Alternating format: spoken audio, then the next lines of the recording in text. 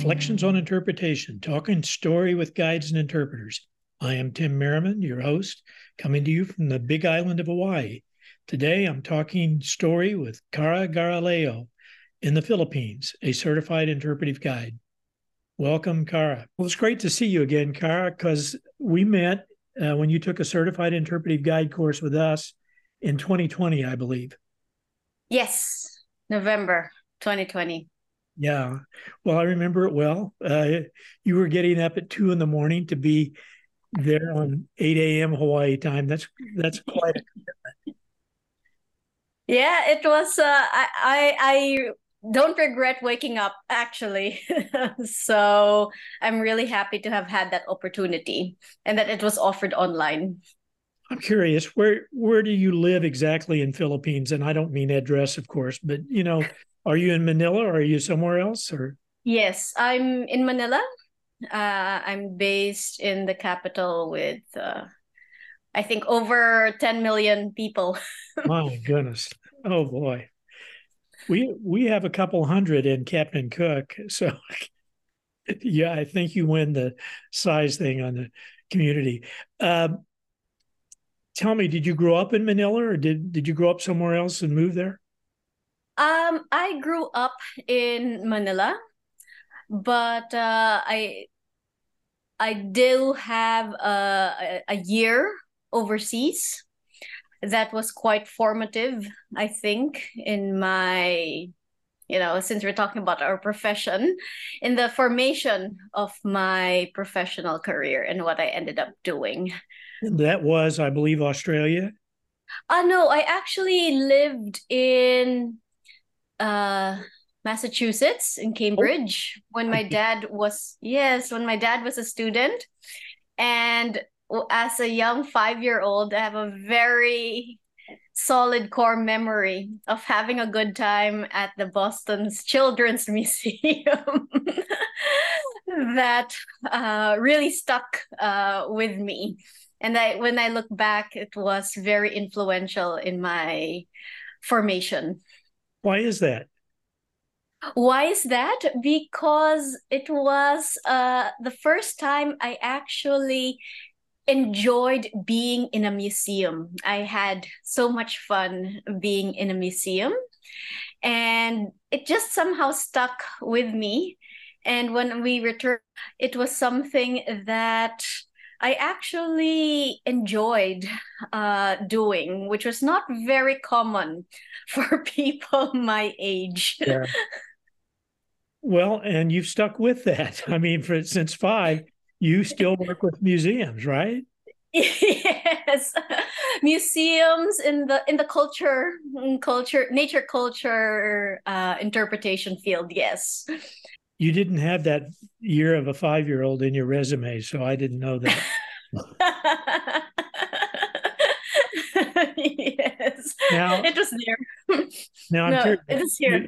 Yeah. You apparently did a bachelor's degree in the Philippines Yes. and then studied abroad to do a master's. Yes.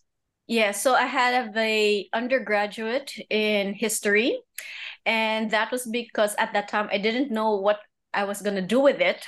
I only knew I liked the past. I liked learning about how people lived and their experiences. And so even when I was in university, there were certain professors who couldn't also understand what to do with me because my interest in history did not fit the box of what their graduates typically did with their degrees. So after university, I volunteered for a architectural conservation advocacy. And there I realized, oh, this is really what I enjoy doing. And I decided to go to grad school in Australia. And I chose Australia particularly because it was, in terms of built heritage, it's young. And so I thought that it would be able to provide me with a program that was quite applicable to the Philippines, where most built structures are also quite young. It dates back to the 19th century. But of course, there are other churches, of course, that are much older, but majority would probably be of the 19th century. So I went to Australia to study heritage conservation. Wonderful. Well, and that's very similar in the Hawaiian Islands, where European movement, exploration moving into the islands, kind of brought the more formal structures and things. The buildings that were built before that were very much villager. We call them hale, Mm-hmm. bamboo or wooden structure that was protection from the elements, but it wasn't the kind of stone, steel, glass edifice that we now have everywhere. Yeah, that's interesting because even here, although we also have vernacular architecture in the South and in the north of the country. For some reason, it wasn't on my radar when I was studying. Probably because you live in the city, you don't get out much. You start where you are. But Yeah, yeah. we particularly enjoyed when we were visiting Kenya in East Africa. A professor that wanted to meet with us took us to a thing called the Bomas, and it's very much the vernacular architecture of Eastern Africa. They have the various different styles of home built structures, and of course, when we take people to East Africa on our eco tours, one of the great joys is to show them a Maasai village where every single structure was built by a woman in the tribe. Oh, that's amazing. The men take care of cattle, the women take care of the home. And so big difference in how a kind of cultural interpretation of roles and things of that sort. I was curious when I saw ICCROM. What is Uh-huh. that? Okay, so ICROM, it actually stands for the International Center for the Conservation and Preservation and Restoration of Cultural Property. So it's an international organization that is involved in basically conservation, research, and training of its member states. And you had some So, involvement with them? so I got involved with them in 2000, I think it was 2015, as a student, actually, as a trainee in at that time it was called People, Nature, Culture course. And it was how to bring people-centered approaches to the conservation of nature and culture. And I got involved, I applied to the program because at that time I felt, oh, I was already, about how many years in? Nearly 10 years into my consultancy work. But there was still this feeling that I'm not quite sure if what I'm doing is the right thing, primarily because my role in conservation was quite unique. It was very different from, let's say, an actual architect doing drafts of how to conserve a building, or technical individuals who were working with glass or metal and stone and actually restoring elements of a structure. My work was, helping people understand significance, the value of a place. And I wasn't sure at that time if I was just crazy, the crazy person. And so I applied to the course to look into, okay, what is this? what are people-centered approaches? And I presented a case study that I was working on for a project I was working on. And I was one of 25 uh, persons from around the world, Africa, South America, Europe, and Asia. And we all talked about how we were working with people in the conservation process. And in a way, it's basically, whether it is community organizing, interpretation, research, all the other aspects of conservation. Did they talk about interpretation at all? At that time, we actually had a specialist in interpretation, and she was on board as a resource person. Yes, they did talk a bit about it. You started as a consultant very early in your career. Is that correct? Yes. Well, I guess it was the title they give everyone in the office. But well, my first well, in Australia, my employer used heritage consultant for everyone. But when I returned to the Philippines, at that time, I think the conservation program in the Philippines started around 2000, maybe around 2003 only. And so when I returned in 2007, there weren't really too many graduates or people who had trained overseas. And so working in heritage was never really, there were never really opportunities unless you were in a museum or you were working for a national agency related to heritage. So most of the jobs that you take on are on a consultancy basis.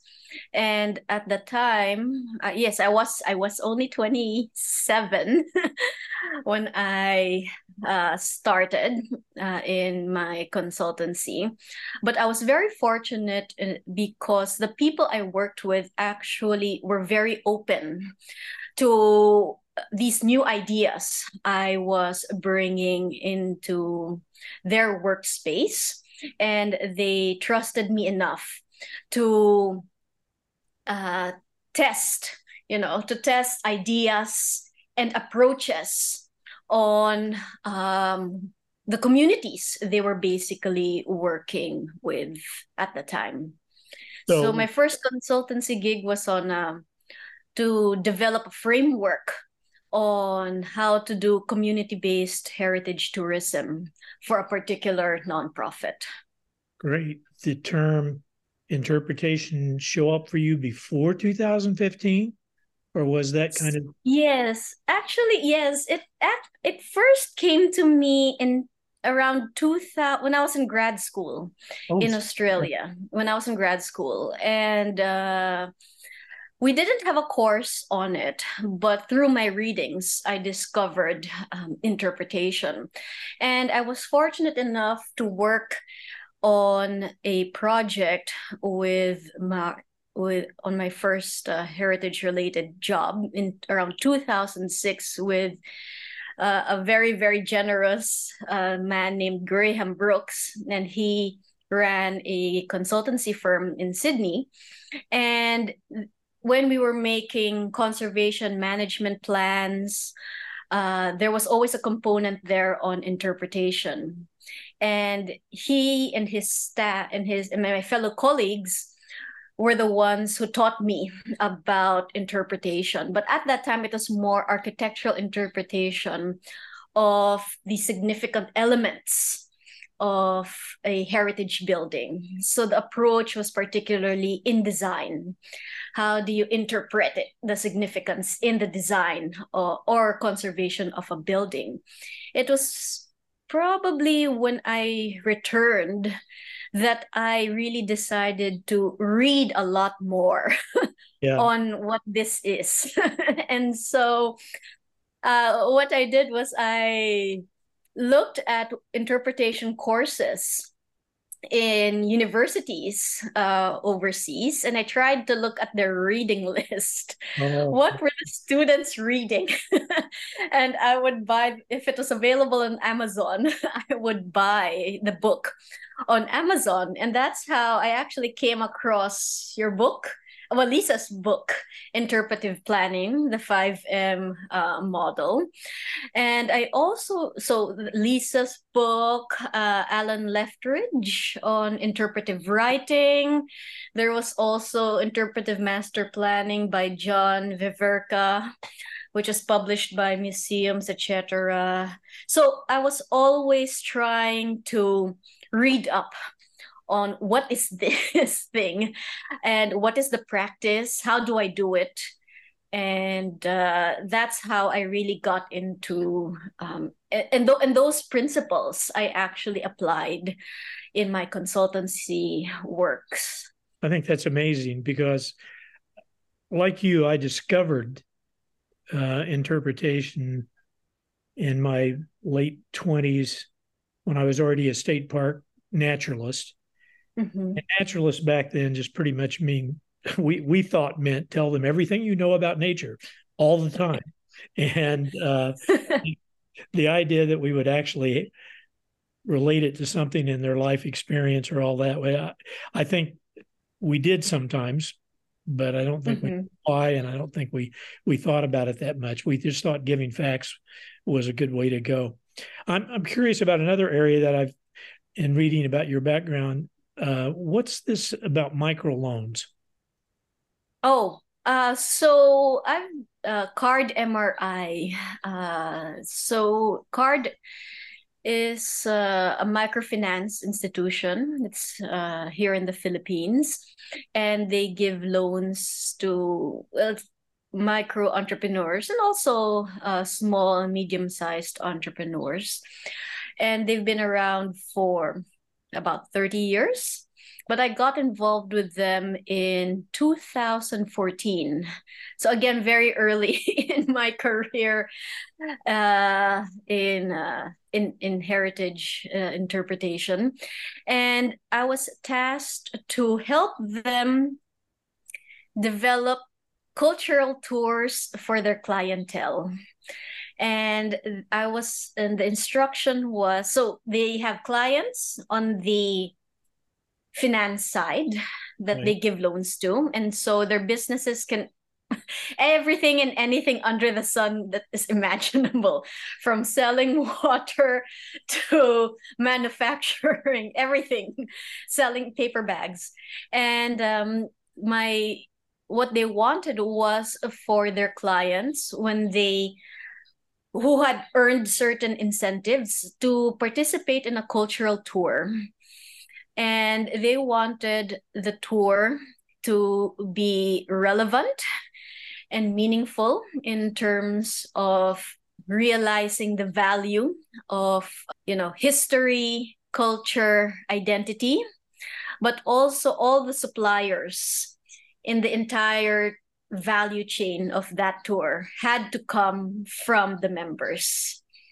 So initially, they are essentially entrepreneurs working on their own, but bringing them together to in a tour to create a tour experience where they are the suppliers and they also learn about local culture and history and the value of certain lessons from the past in their present day lives.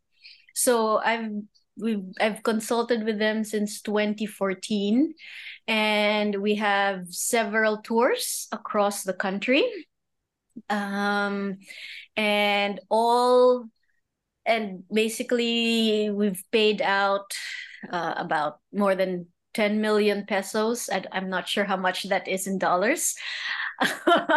Idea. But yeah, but there had to be a learning and life enrichment component and an economic development component for the clients. Oh, that's great. I just think I think that's a wonderful program. Throughout Africa, that's also common way to try to lift people up at the community level. And we're just, there's so many parts of the world where financing is not available to the average person. And Yes. Yeah. unless they're targeted by somebody who Yeah. understands that you have to bring people up economically in Yeah. the community if you expect them also to do well in other ways. Yes, exactly. And so that was for me. Well, I'm not sure if it reflected in my CV, but I actually, after I returned from Sydney, I taught in a university, and it's one of the top universities in the country. But I really felt that I needed to do more, and that there were people out out there, who would not have this opportunity to learn about history, about who we are as a people. There are people, we are not able to wrestle enough with our difficult history, and therefore the country has the problems it currently has. And so it was very important for me uh, to kind of bridge what I knew was available in the academe, either through books or through my colleagues, and the people who I think would benefit more from this knowledge, but do not have the access to this information, either because of distance or economic situation or even the language barrier. And so that's why my interest in developing cultural heritage tours and historical tours was triggered. Are there many languages in the Philippines? Yes. So there are over 100 Oh, languages. oh In wow. fact, my mother and my father have two different mother tongues, but they met in university. So they ended up speaking English and not the national the language, which is actually Filipino. So I can speak my mother's language. I cannot speak my father's language. And so all those barriers Yeah. uh, to knowing and discovering who you are, I think needs to be addressed in many different ways. And this is what I do, is just one of it, the way I see it. So what were you teaching at the university? I was teaching heritage assessment, so understanding value of cultural properties, but also Philippine history. So particularly the pre-colonial to the Spanish period. How did you happen to discover the certified interpretive guide course? Oh, because I've been always stalking Oh, okay. uh, the professionals. What do the professionals do? Um, I always felt that, I could learn more if I had the opportunity to also have a conversation with all these authors, basically. And I was aware of NAI. I had been following the website on and off for maybe 5 years, and I was already looking into flying to the US to attend one of the programs, because as much as I love reading, the confidence you get from having a conversation with someone to clarify your questions, your ideas, it's different. I think it gives you greater confidence, and you're able to,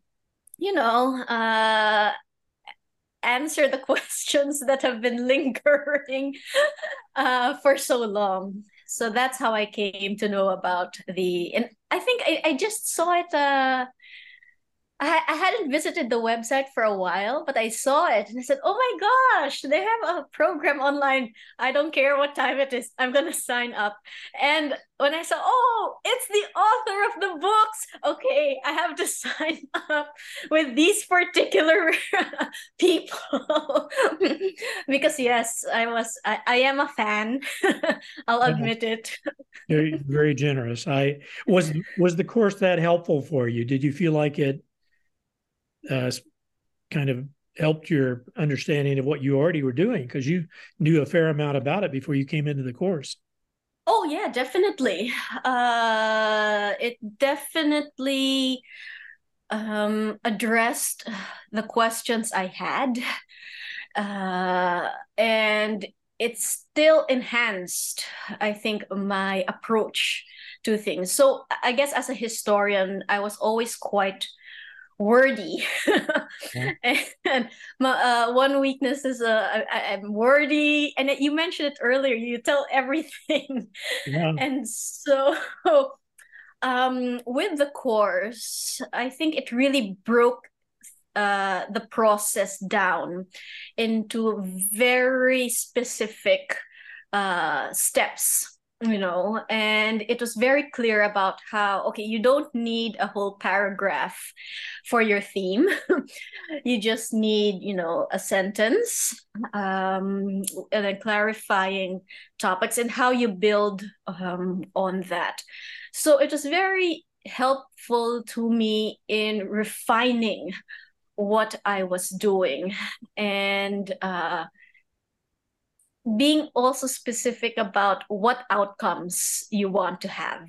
I thought that was also different very, very important for me, because again, I guess as a historian, I have that tendency to stay in the esoteric, the esoteric value, but looking at it from the institution, and looking at very practical ways to measure your outcomes, whether it's them getting, like, I think that's an example, getting a brochure telling people that they would return, or picking up the trash. Those very measurable outcomes for me was very helpful. Well, that's good. It's good to hear because that's been a very important point for Lisa and I in all of our years of training and teaching, because we've watched so many programs. You mentioned the way politics in the country continues to morph and change, and you have leaders that will support culture and the arts and things, and you have leaders who don't. And Mm, we watch interpretive programs in the United States be built up during periods of good economies, and then a tough economy comes along, and that's the first thing they dump. And yeah. we've just been very concerned that people on the ground, on the front line, need to understand there has to be some deliverable value to the organization that they Yes. care about, or they simply view you as the icing on the cake, and we don't need the cake if we're struggling to feed ourselves. So, uh, Yes. And I would say, like, even with the interpretive planning course, what also helped was, I think, with Lisa, speaking the language of business, and speaking the language that says, why you have to look from A to Z, and how at every step it is thought of. Because, you know, when I'm on other projects, like whether it's with the government, like you said, they want to drop it right away. So the importance of understanding where they're coming from, where they're coming from is so crucial. yeah, absolutely. And yeah, for me, that was also very, very helpful. And as much as I wanted to resist, understanding the economics of it, I realized, nope, you can't, you can't get away from those realities. Yeah, I know. I think a lot of us got into this field with a content interest. I just was Mm, crazy about animals and plants and biology, ecosystems, and yet I grew up in a business family. My mm-hmm. father and mother both were business people that were successful who built their businesses from scratch, from nothing. And I worked for them from 13 years old on. And I listened to all those little homilies that go with business people. The customer's always right. Don't try to Yeah. make don't try to embarrass them by proving they're wrong about something. Just help them, And Yes. I realized at some point as a park ranger and interpreter that I was actually applying some of the business principles that I grew up with, and had not very. I hadn't been very kind to him. My dad wanted me to go to business school, and I just said, "No way. I have no interest in that." And Yeah. yet, But you have when you were speaking, I just thought about a question that we discussed with Lisa in our online course.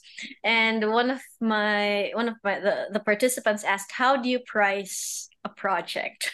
you know and so Lisa, said this, and this is how you can price, adjust for depreciation, all of those things. But what I also realized when it comes to pricing was that if you also give it too cheaply, if it's a steal, the client might not value it as much. So it's, I think, recognizing the value of what we do, both from a business side and a more an aspirational side. So you hit a very important point. I can tell you that throughout my career, I've had this discussion a number of times with a board of directors who very often come at running a nonprofit organization. mm, They often come at it with a very kind of spiritual enthusiasm that yeah, doesn't include how do we pay our staff a reasonable salary, and how do we build a sustainable organization that does not suffer during yeah, difficult times. And I once had to convince my board at a nature center who said, no, our programming for school children will be free. And I had to argue that we literally weren't going to survive as an organization if we did not charge for school programs. And they said, well, we can't do that. That's why we're here. That's what we're for. And I said, well, think about this. How much does a free program have to be worth? And the answer is simple. It's nothing. mm, If someone charges you nothing and you leave going, well, that wasn't very good, you still go, well, I didn't pay anything for it. yes, yeah, You charge me $5 or 50 pesos or whatever yes, the amount is, it has to be worth that. And one of the things about, as you know, because you took Lisa's course and you took our certified interpretive guide course, we talk about the experience economy. And in the yeah, experience economy, you can charge more because you're charging for an experience. It's not a commodity. If I buy mm, a cake mix, I expect it to be that great price I can get at a big box discount store. But if I buy an experience like going to a spa, a health spa, or going to a concert or a movie or whatever, I'm willing to pay more, and I'm less likely to be maybe cheap in how I make my mm, selections because I want that experience. And interpretation exists in that realm of experience economy, and it hurts us if we think of what we do as a commodity, that it's just got to be inexpensive. in the end, it will help the organization. You get to be more sustainable, you get more partners. It's a win-win for everyone, and having Lisa discuss that, in the interpretive planning course, for me, said, okay, I have to study this more. How I can, speak the language of marketing, of sustainability, and not just of my interests, basically, which I think is so important to interpretation. Well, she did what you did. She started early in her career in her 20s as a consultant. And the discipline of that is you just don't feed your family and survive if you don't have a regular paycheck unless you do a good job and you understand kind of all of the parameters. What does the client want? How do they value things? What will they pay? And then, of course, help them design programming that's more sustainable and that sort of thing. Yeah. Is interpretive planning I presume it's not the only thing you do, but it's a major component? No, it's a major component, but that's right. Like when Lisa talked about the life of a consultant, I never did much self-reflection until she talked about the loneliness, the the lack of co-workers, having to motivate yourself. I said, oh yeah, that's exactly what I was going through. I just didn't realize it. So that is, I just want to say, Lisa, if you ever listen to this, that is also another thing I really appreciated from your planning course. No, so I also do historical research. I write on Philippine history, and I also work on a family business, which is in manufacturing desserts, basically cakes Oh, and pastries. So I between 2010 and 2016, I had a cafe with my sisters. We were just serving coffee and cake, and that was really a lot of fun. And it was another opportunity, I guess, to understand a bit of the business world. But that's what I do basically. well, that's interesting. I built a restaurant at the nature center that I had, and found out just exactly how hard a restaurant is to run. That's great. Do you have any kind of professional interpretive network in the Philippines? No, unfortunately, we do not. And to my knowledge, there are only, I think, two people from the Philippines who are certified by the NAI. One is myself, and the other one is a colleague from CARD that You sent it I to us, told. I think. Yes. Thank you. I hope to send more. And a couple of people I know of from who are certified with Interpret Europe. Oh, So yeah. unfortunately, there is no interpretive network, and I think even the term is still very alien to most people, and because again, in a country of 100 languages, when they think interpretation, they'll probably think what language.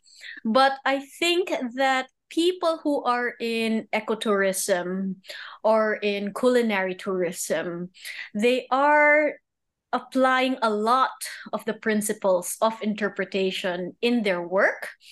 However, they're not maybe aware that what they're doing is interpretation, or for some, I know they're also very clear that they want a specific outcome. So that's also nice from their program. Well, I would suggest respectfully that one of the things I did over and over throughout my career was create local networks for interpretive sharing.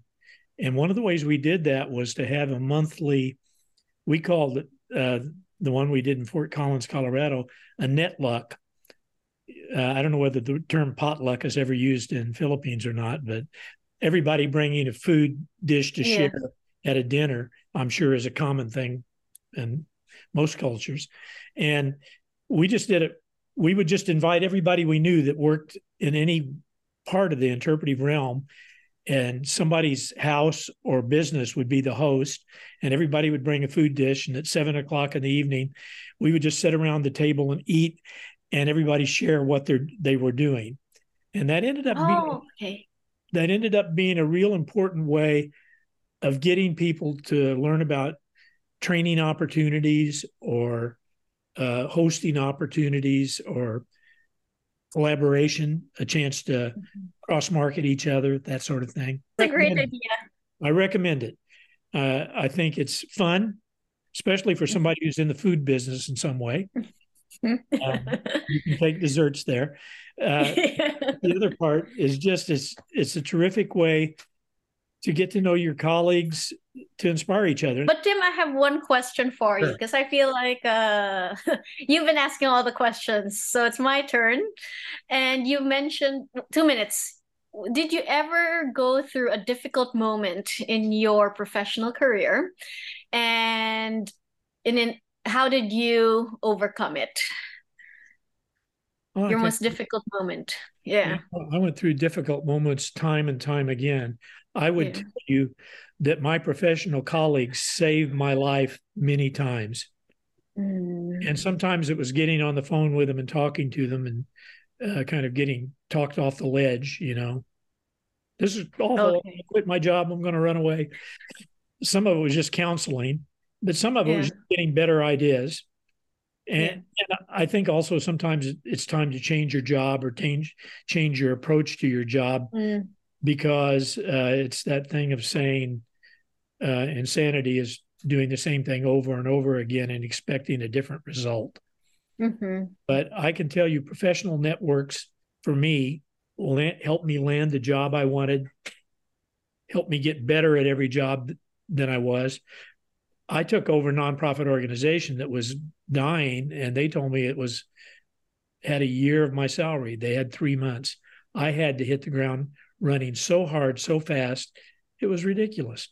And I had to talk to other people that were doing it and saying, how are you doing this? How are you keeping up? So that's the reason I would encourage you to form that local professional network, even if it's a very informal thing. Okay. I think they end up being vital, but you're doing the right thing because you are an early adopter. You've gotten out there and bought the books and read them and taken training at 2 a.m. I admire that kind of gumption. And thank you for being on here with me today. And it's great to see you again. Thank you for inviting me. And thank you for seeing you. Nice to see you as well. Well, I wish you well in the Philippines, and I hope our paths cross in person someday. Let us know if we can be of help, and all best wishes with everything you're doing. I'd like to thank all of you for joining Kara and I today on Reflections on Interpretation, Talking Story with Guides and Interpreters. Next week, November 24th, Friday, I will be taking a week off from doing the podcast. And from now on, my podcast will be every other Friday and not every Friday. My next guest on December 1 is Ryan Fincham, Director of the Center for Protected Area Management at Colorado State University, talking story about how interpretation fits in with their work. I will teach a virtual certified interpretive guide course from December 4th to 13th via Zoom, and you can register at interpnet.com. Thanks again to Mark Stoffel for use of his beautiful mandolin music. This time it's Buckminster Waltz from his Coffee and Cake album. Have a wonderful week. And if in the USA, enjoy your Thanksgiving. It's a wonderful holiday. Aloha.